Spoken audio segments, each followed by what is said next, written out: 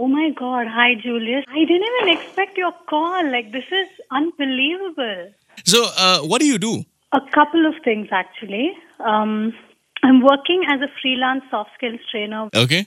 And parallelly, I also have a chocolate manufacturing business. And I am a full-time wife.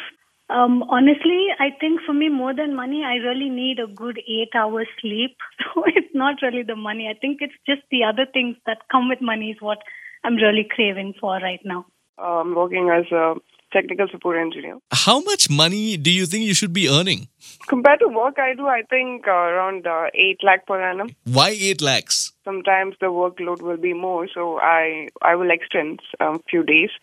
So, and when we extend, we don't get paid for that. So, I think, in a week at least 2 or 3 times I extend. So, for the work, I think I need to get 8 lakh.